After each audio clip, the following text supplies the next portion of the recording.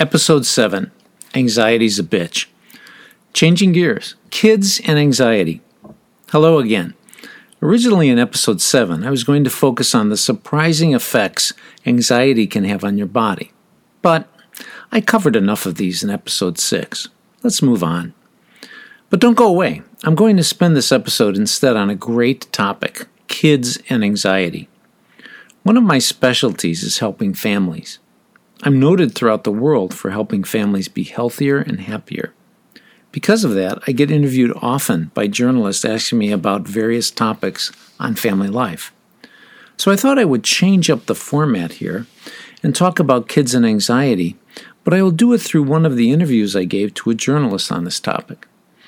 I added a few new comments in my responses to bring things up to date with these podcasts. Otherwise, you're seeing the full interview. Just a side note, when journalists interview, it is often quite extensive, and they take down all this information, and then you are quoted in their article as saying one line like, Dr. Mayer, a noted psychologist, said, "Yup, that's a problem." It's so true. So let's get into my interview on kids and anxiety. Question 1. Are children of anxious parents more likely to develop an anxiety disorder, and why? Children of anxious parents are not more likely to develop an anxiety. They are most definitely going to develop anxiety. This is because anxiety is not like getting a virus. They are not randomly transmitted.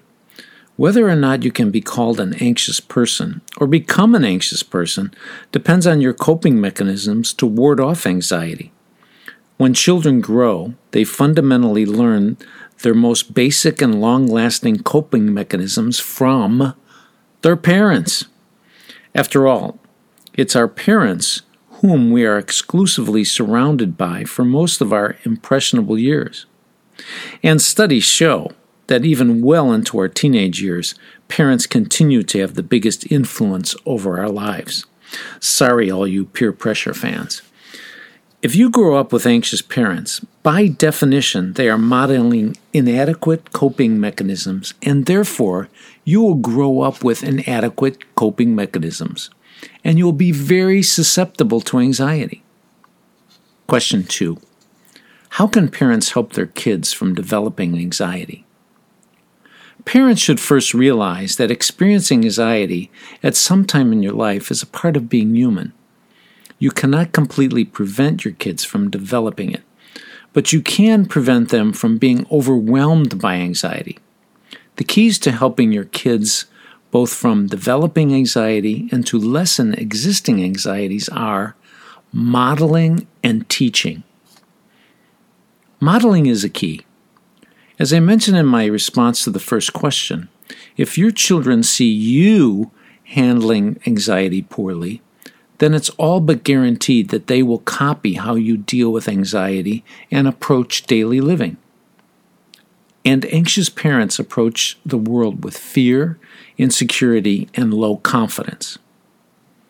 I've often told parents in the community lectures I give that a big part of parenting is an act.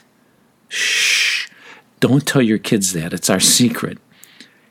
Even if you are an anxious person, try and model effective coping mechanisms in front of your children. Follow the principles I'm laying out in these podcasts. Fall apart behind your bedroom door, for God's sake, but be strong in front of your kids. Now, some parents may think this is being dishonest to hide your distress. Guess what? You're wrong. Burdening your kids with your troubles is extremely anxiety-provoking for them. Now, if they suffer from anxiety, it's good to let them know that you have had, notice the past tense, anxiety in the past. This is comforting to them so that they don't feel that they are alone and this is only happening to them. But don't cross that fine line into using them as your therapist or confidant. Teaching is another key. Teach them how to cope with anxiety. Show them what works for you and what I've been teaching you in these podcasts. Give them specific problem-solving techniques. This is all done by open and frequent communication between you and they. Question 3. What are some of the things parents can do to keep their own anxiety in check when they're interacting with their child? I want to share 3 powerful techniques that parents can employ to keep their anxiety in check as they interface with their children. Mindfulness, meditation, and role-playing, or acting as I've been calling it here. Mindfulness. In this situation means that you are keenly aware of how you are reacting to anxiety, and in turn how your reactions are being interpreted by your children. This will help you model better coping mechanisms. Meditation is a great cleanser to discharge anxiety prior to being in the presence of your children. Do a meditation exercise to reset yourself before being with your kids. This works great. Finally, role-playing or acting. I really only want to keep calling this acting, but I fear some people may take that I am advocating parents not to be authentic in front of their kids. That's not the case. My highest values in parenting are to be honest and genuine. But there are times when you have to go beyond your limitations for your kids.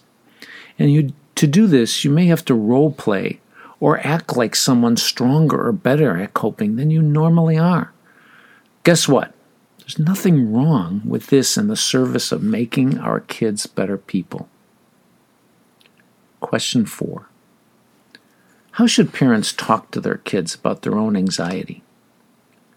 Parents should talk about their own anxiety with confidence, that's that modeling, and by sharing their solutions. There's that teaching. And their solutions on how they've coped with their anxieties. As I mentioned in question 3, often being a parent is acting or role-playing an ideal. That's okay. In fact, we don't do enough of this for our kids while they are young. Later in life, you can be vulnerable parent with faults and weaknesses.